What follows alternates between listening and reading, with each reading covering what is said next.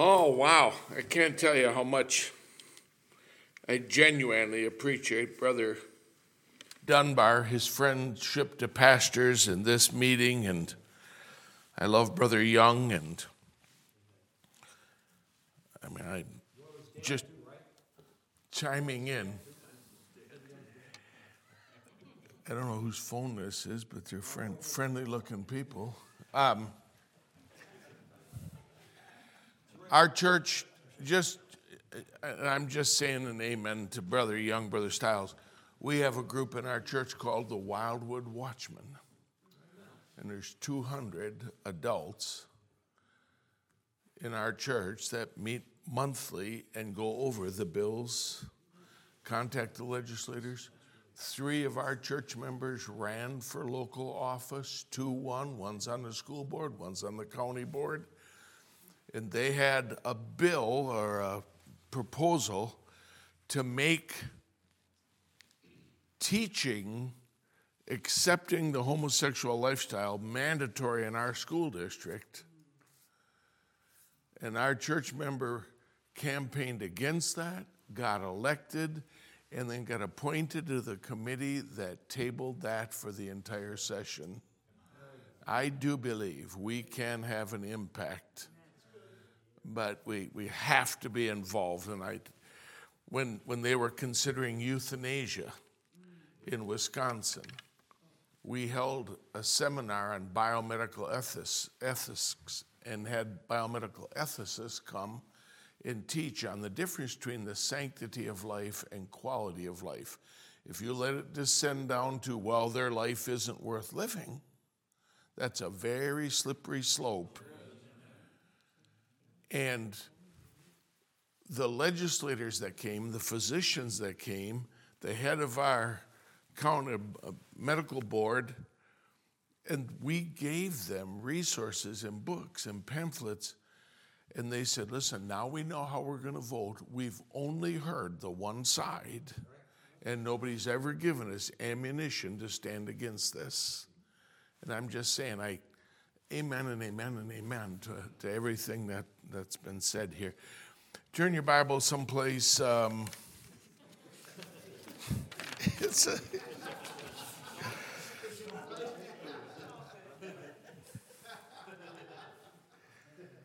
I'm just on a crusade, but we'll look at John 13:35. But this is, you guys have these verses memorized, and I don't. I feel so much like the hamburger after the steak, after the preaching that we've had today, and I appreciate these men and all they've said, and I just, amen and amen and amen, the messages and how we yearn to be, want to be better pastors, better men of God, better examples, better leaders. When Paul, writing to Titus, said, in all things showing thyself a pattern of good works, that he that's of the contrary part may be ashamed, having no evil thing to say of you. That's a pretty high standard. They're going to criticize. That's just part of the game. But let it be a lie. Let it be a lie. And in John 13, I have a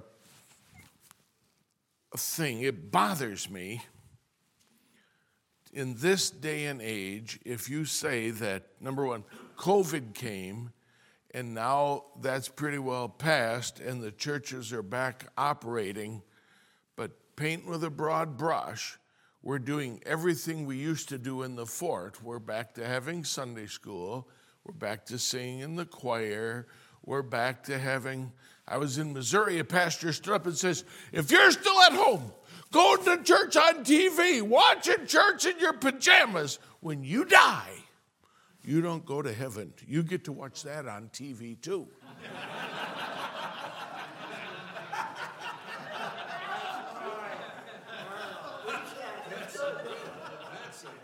He didn't have a Bible verse for it, but I'll tell you, it makes for good preaching.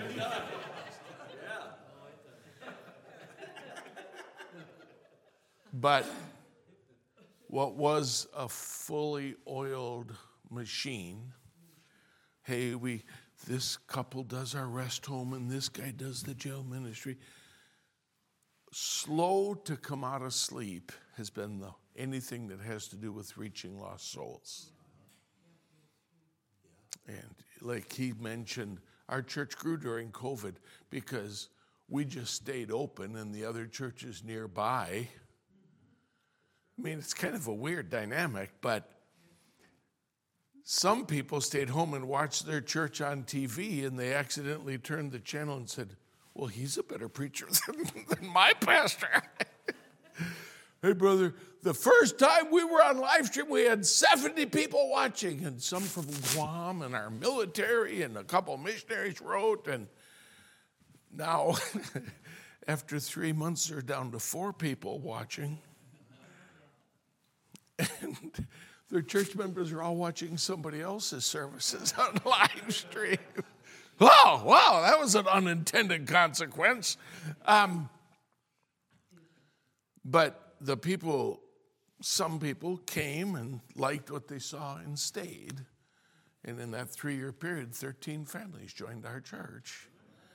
And I know that's not the norm, but I'm just saying some churches did benefit in a way through that. And so, but just my target.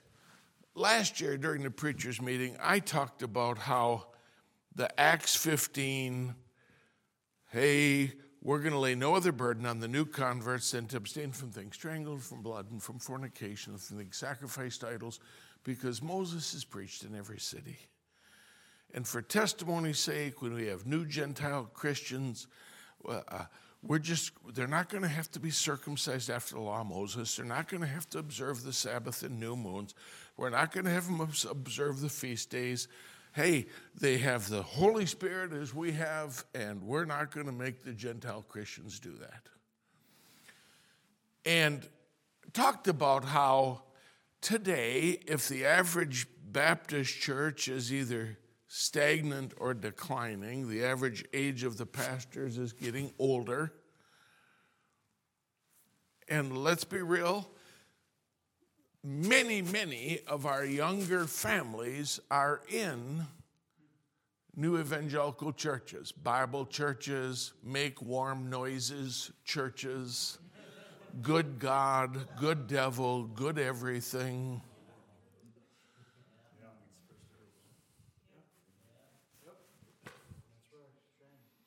And the pastors are looking over the fence saying, man, how come our young families don't want to be in our church? Why? I mean, those kids were raised in our church, and the damnable thing that I see everywhere is the young people turn 18, 19, 20, they get married, 22, 24. They like the itchy-gummy music. And I'm against rock music except for Jeremiah Was a Bullfrog. You know that Creedence Clearwater Revival, John Fogerty, that was good music. Back then, that was. But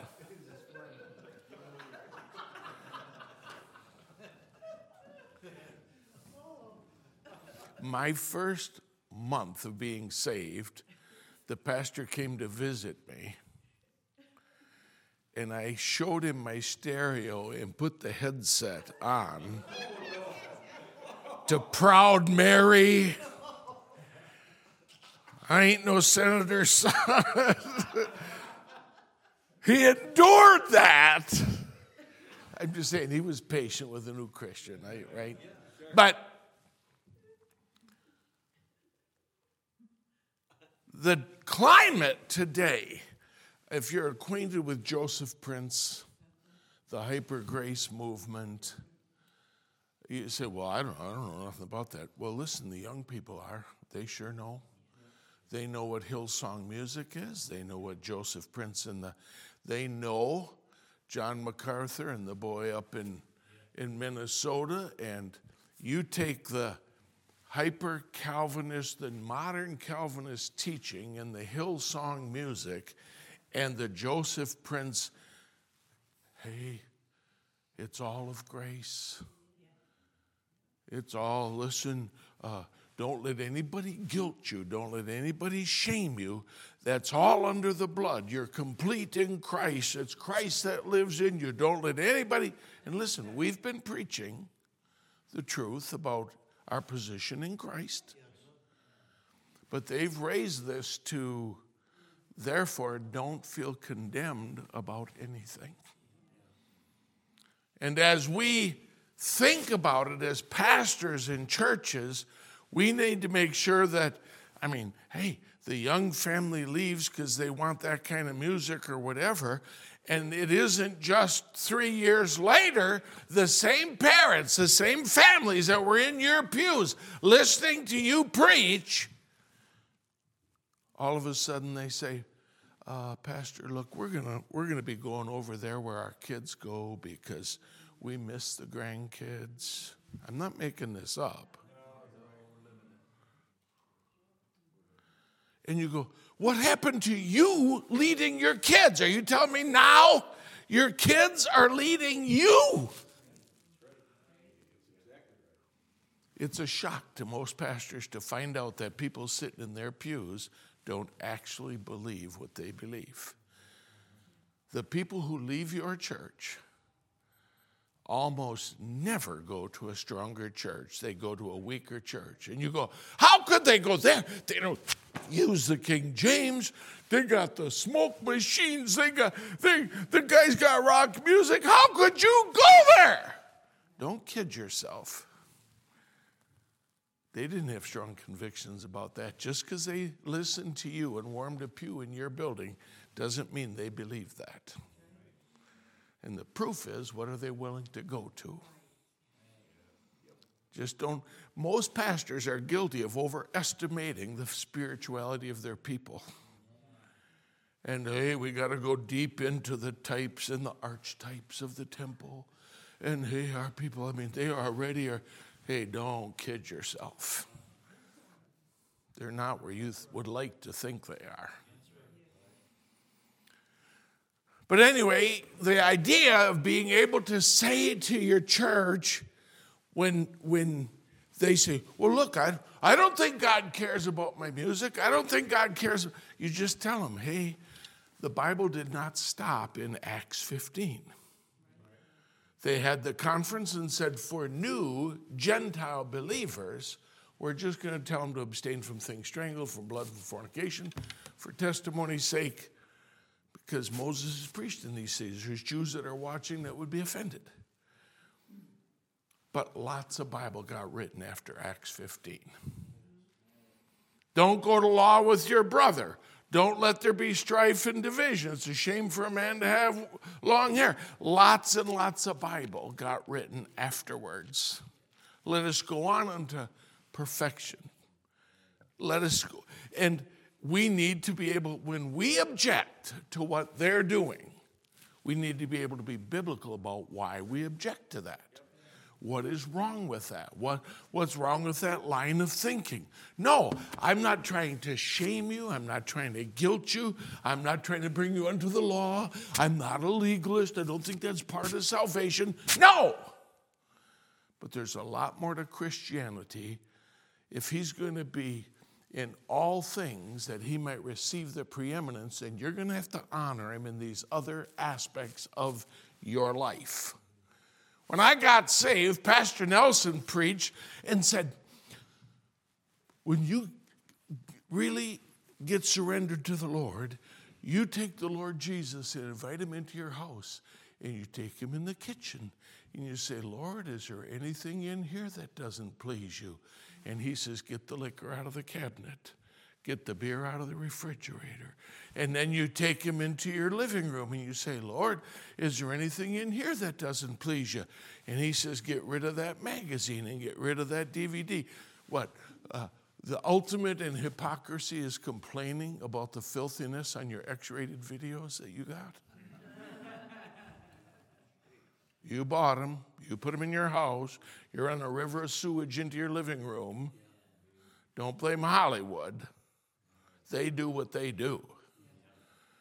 Take them into your closet. Lord, is there anything in here that dishonors you? Take them in your game room.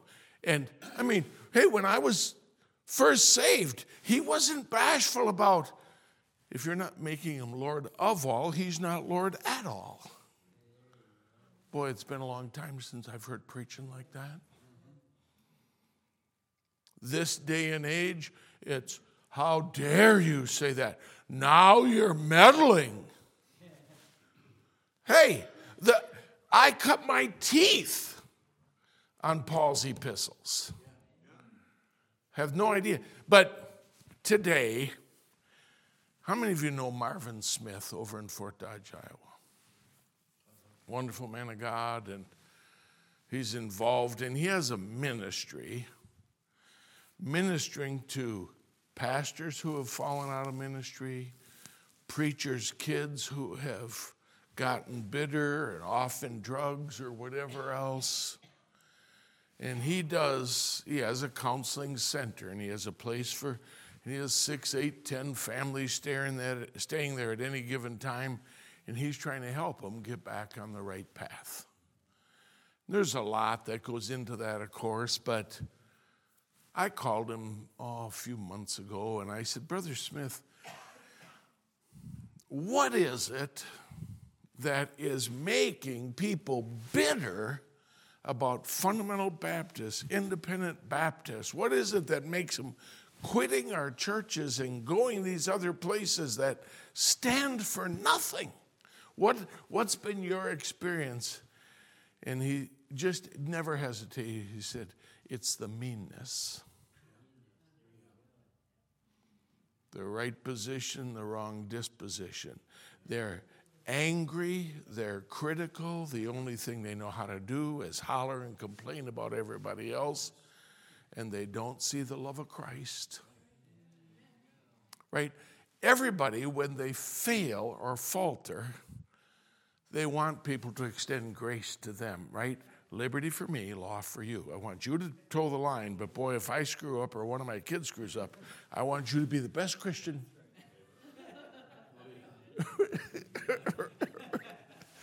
But he just said, it's the meanness. It's not the doctrine. It's the meanness.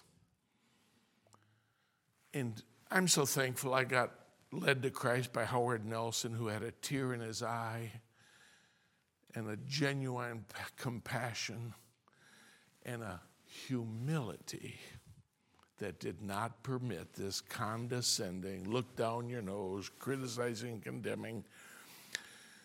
And I'm just going to say, I can preach on purity and holiness and everything else, but when my daughter got raped and pregnant, what kind of Christians do I want to have in our pew then? Right? I'm saying to you, at the end of the day, the love of Christ has got to be the banner we march under here. And I don't mean in order to compromise anything. So we'll just look at a few verses. You know them. John 13 and verse 35, and I'm just going to slide through a little of this. By this shall all men know that ye are my disciples, if you have love one to another. I know that's common, as plain as right, but that is supposed to be what we're known for, the love of Christ.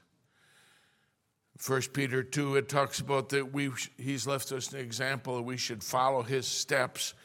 If you look in your Strong's Concordance and look up the word above, it shows up, 50 times. And you look up the word all, and it shows up 1,000 times.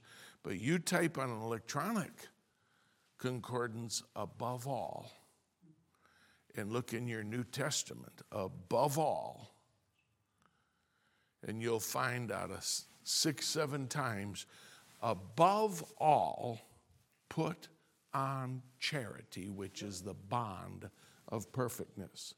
Above teaching the doctrine, above telling about the sacrifice, above all is a pretty important statement.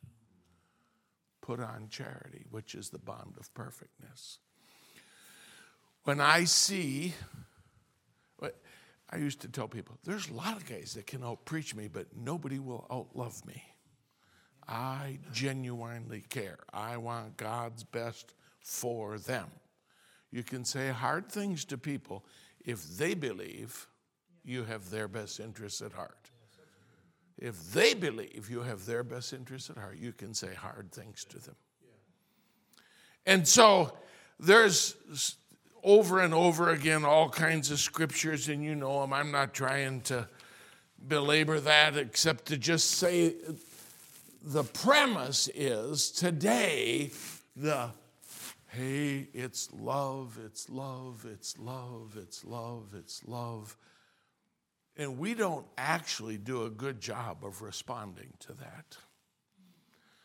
We say, well, yeah, no, we love too, but hey, we're following Jesus. Hey, we're trying to be a good example. Hey, what? But we yearn for, we long for, I want them to believe that I'm a loving Christian too. I had a family quit our church, looked me right in the face. Brother King, I believe you got the right doctrine, but these people have the right heart. That's tough sledding to get somebody look you in the face, walk out of your church, join a different group. I believe you have the right doctrine, but they have the right heart. I don't think that has to be mutually exclusive. I don't believe they have to find real love, real mercy, real forgiveness in another area. Our churches should be a haven. Can you know the worst truth about your people and still love them? We had a guy, his wife came to see me. They were members of our church, and he was teaching a Sunday school class, and his wife came and brought a Playboy magazine, threw it on my desk, and it's only the second time. And she says, my 7-year-old son was reading this. He found it in our attic. Now, the bad thing is the husband built the house. It wasn't left by a contractor. It was his paper dolls. Now,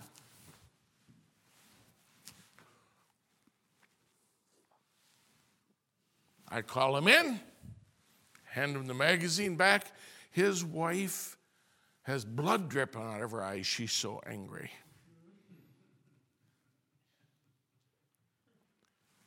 That's not mine, right? Everybody, when they're caught, they deny it, then they minimize it, then they justify it, then they blame somebody. And at the end of Romans 1, the gay pride parade, then they glorify it. They not only do it, but they have pleasure in them that do it. So the first thing he denies it, it's not mine. And his wife says, it ain't mine. My son brought this to me. Oh, okay, look, yeah, okay, it is mine, but that was years ago when we built the house. Right? We're going to minimize it. We're going to justify it. Then he says, if you'd have been a better wife, I wouldn't have needed a pinch hitter. But right, when you've been in the ministry long enough, you just see this is how it goes. I said, well, look, you know, we have in writing a policy. Anybody that's caught in moral failure, they have to step away from any place of leadership. You can't sing in the choir. You're not going to teach a class. You can resign or I'm going to fire you, but you will not be permitted. We're going to give you a chance to rebuild your life and relationships with your family, with the Lord. And so we're giving you. So I said, we're going to have somebody else teach your class on Sunday. He got angry, right? When you're a pastor and you're trying to stand for righteousness, what you preach from that pulpit better be what you practice in the week. He goes into the class and announces, my wife and I are quitting this church. We're going to go to a decent church. Pastor King's not really feeding the flock. He's not teaching anything from the Bible.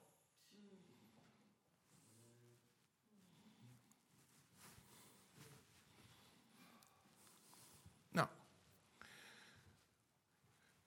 do I say, oh, wow, hey, so my bad. Wow, no, you can teach. Wow, hey, I don't care. Right? Am I going to try to grovel at that feet to try to keep a tither? Right? I'm saying you just don't have a choice. That's why I say I'm for the pastor, because I get it. Some things defy a solution. And this guy goes marching off, and him and his family go someplace. And of course, Pastor King, why'd that family leave our church? Hey? I don't want to throw him under the bus. I don't want to tell everybody he had a problem with pornography. Right? I said, hey, you're going to have to ask him about that. I'm grieved if anybody leaves. And I'm saying to you, I get it. They can go to a church and live in sin and nobody rebukes them. Nobody challenges it.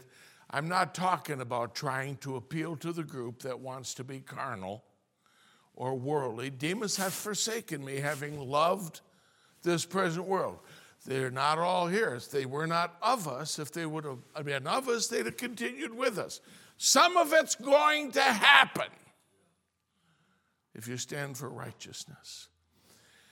But I want to I just can't tell you how much, I just want the pastors, as they deal with their people, to be prudent and biblical in what they say. And so it's just with that I'm submitting to you. Turn with me, if you will, to 1 Corinthians chapter 13 and down to verse number 6. You're familiar with the love chapter, charity chapter.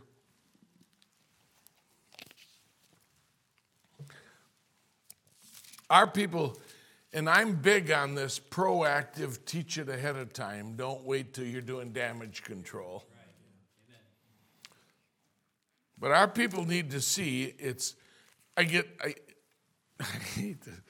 I've heard you know, love so much. I go, I'm so sick of hearing that. And it's not because I don't believe that we need to be loving.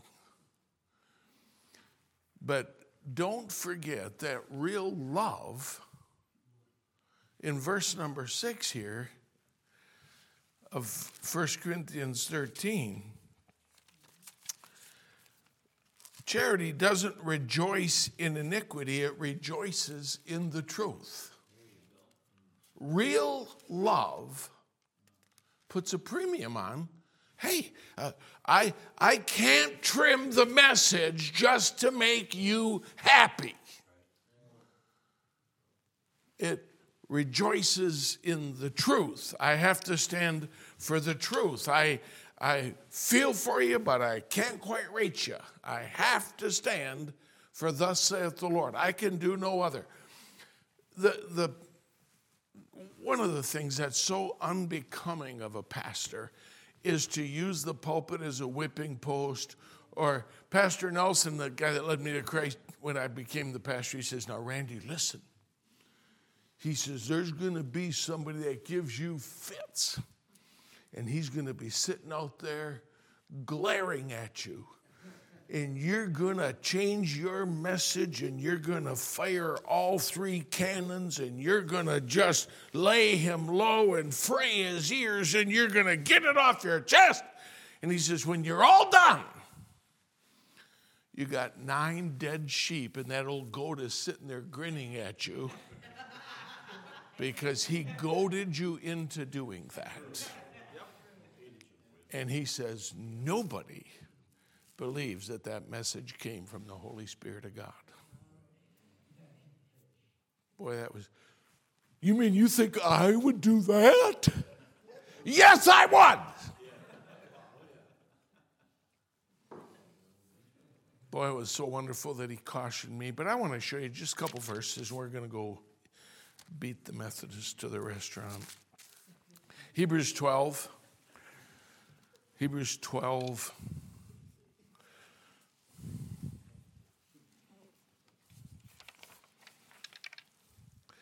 Get along, get along, get along. Come on. Can't you accept? Can't you be kind? Aren't you loving? How come you don't? Why don't you? After a while, that gets pretty wearisome when you're a pastor. This drivel over and over. They leave and they use the same lines. I'm going to say this. I can't stand it. In the 60s and 70s, we had the flower children, the tulip child. We had the Volkswagen van with the orange shag carpet, tulips painted on it. And we had the anti-establishment, free-thinking, out of the box. I tell you what, I'm not going to buy the company line. I can think for myself. I don't. But strangely, these people who said they were the ones that could think for themselves all wore the exact same hair, the exact same tie-dyed T-shirt, the exact same bell-bottom pants, listened to the exact same music, and told everybody, I'm a nonconformist. I'm going, what are you talking about? There's a million of you. How can you possibly think you're a free? You just found somebody else to follow and quit kidding yourself. So today, you can imagine, I am old. And the guys go, hey, I've been restudying the scriptures about some things, and I don't really think the Bible says anything about clothing, and I don't really think God says anything about music, and it doesn't say that God was going to protect a particular translation. Right? And I'm saying, you hear this enough times, you know where they always land? The guy who says, look, I've been revisiting this, and I'll tell you what, I'm kind of out of the box, and I'm not one of those that just believes it because they told me in Bible college. I've been studying the scriptures here, and I want to get back to the New Testament. But where they always end is I'm going to teach sitting on a stool. I'm going to take my tie off and wear a T-shirt. I'm going to use a different version of the Bible. We're going to have heebie-jeebie music, and we're going to listen to me. They always end here and tell themselves, I thought of this. Who are you kidding? Who are you kidding? I saw that coming from 100 miles away. You got sick of standing for the truth, and you're looking for a biblical way to excuse wrong behavior. Just tell it what it is. You be honest, and I'll be honest. I know where you're going to land, and so you can imagine when I see somebody up on this front end, and they go, hey, Brother King, have you ever thought of, I want to take a 2x4 to their forehead. In Christian love, of course, in Christian love. But I just want you to see here in Hebrews 12, and I'm aware of where we are context-wise here, but look at verse number 14. Follow peace with all men. I want that. But my Bible still says, and holiness. And holiness, without which no man shall see the Lord. There's a premium on unity and getting along and all of that. But I can't be a man of God if I'm not calling people to holiness. I love you. I feel for you. I can't quite reach you. If you insist on doing that, you got to do it by yourself. Our church isn't going that way. I'm not going that way. This isn't new. One last passage in Hebrews 7, just back a few verses. This Charlie Shedd's book, In His Steps, this mantra, hey, look, I just want to follow the loving Lord Jesus. He loved everybody. He understood the woman of the well. Neither do I condemn thee. Go and sin no more. I want to be like Jesus. The ad at the Super Bowl. Jesus gets us. That is meant. That is a absolute undermining, hey, that's sponsored by the LGBT homosexual. They're saying Jesus understands us, Jesus gets us, Jesus knows what we're like, and he loves us and accepts us in whatever we do. And listen to me, that's being crammed down our throats with a plunger day after day after day after day. And they frame it like you're not following the Jesus of the Bible if you're trying to put your church in their womb. If you're trying to say they can't have an abortion, they can't have, then who are you? You should be more like Jesus. And I'm saying every church, every pastor needs to go home and preach from Hebrews 7. And I'm submitting this to you. We know the passage, how the Old Testament law, a priest forever after the order of Melchizedek in verse 21. By so much was Jesus made a surety of a better testament, better through the book of Hebrews. But this man, verse 24, because he continueth ever hath an unchangeable priesthood. Here's the Jesus I follow. Wherefore he is able also to save them to the uttermost that come unto God by him, seeing he ever liveth to make intercession for us. I need a mediator between God and man, the man Christ Jesus. He lives to make intercession for us. But it doesn't stop there. Watch. For such an high priest became us, who is holy, harmless, separate, undefiled, separate from sinners, and made higher than the heavens. Don't say you're following Jesus if it's not the Jesus that is undefiled and separate from sinners. Hey, you're following? Follow me. I'll make you become fishers of men. If you're not fishing, you're not following. But don't say you're following Jesus Christ if the Jesus you're following isn't holy, harmless, separate from sinners. That's the Jesus I'm following. That's the one I'm trying to please. I'm not making any apology for what I believe or stand for or preach, because this is what I believe is from God. He needs not daily, as those high priests, to offer up sacrifice first for his own sin, then for the people's. For this he did once, when he offered up himself. For the law maketh men high priests which have infirmity, but the word of the oath, which was since the law, maketh the Son, who is consecrated forevermore. I really believe when we read in the Gospels, show us the Father, and it sufficeth us.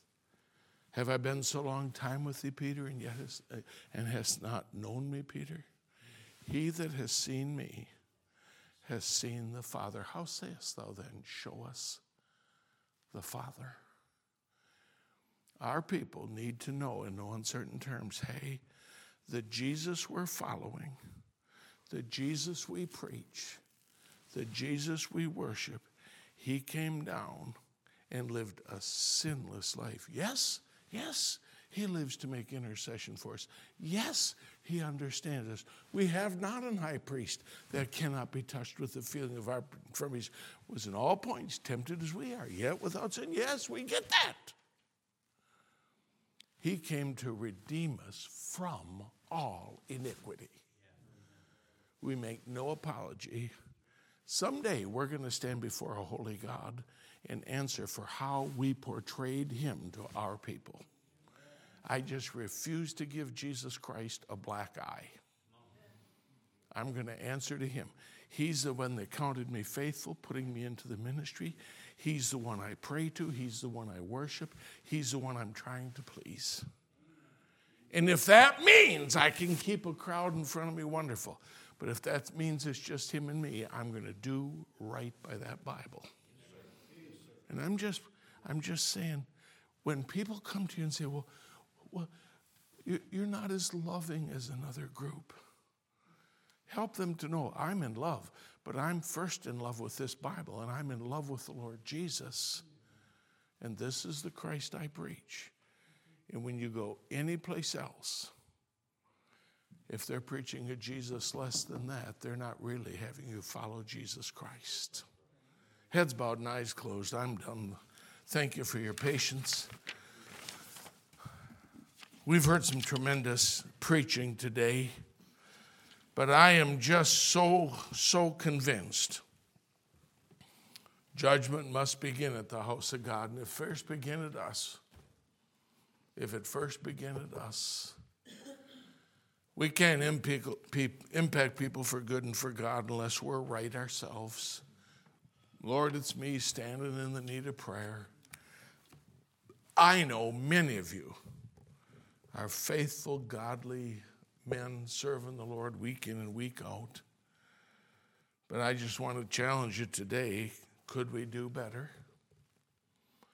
As we face new challenges in a new generation, sin is not new, and compromise is not new, and worldliness is not new.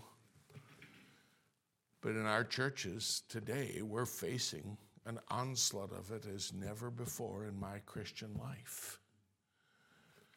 And maybe we could just take a few minutes today and just ask the Lord to give us unusual wisdom, courage to stand for right, discretion on how to deal with people, wisdom on how to preach and teach and present it to our folks, and then grace to deal with folks who falter. We're going to need God's help for that. Could you ask him for it today? Heads are bowed and eyes are closed. I'm going to ask you to just stand to your feet, and I'm going to have prayer, and the pianist will play. And take a moment and ask the Lord as you think of the messages of the day. Lord, help me be able ministers of the gospel. They're counted worthy of double honor who labor in doctrine. God, would you make us ministers as we are? Lord, we love you. These are good men, good pastors' wives, Christians. But Lord, we live in a day of great apostasy. We live in a day of great compromise, a day of great perplexity and confusion. And Lord, I pray the light of the truth of the Bible. Real charity rejoices in the truth and not in iniquity. Such an high priest becomes us, who is high and holy, harmless and separate from sinners. Help them to see that we desperately are trying to follow you, Lord Jesus. May they have confidence in our character, integrity, fidelity, and faithfulness. Do a special work in our hearts, I pray, in Jesus' name. Amen. As the pianist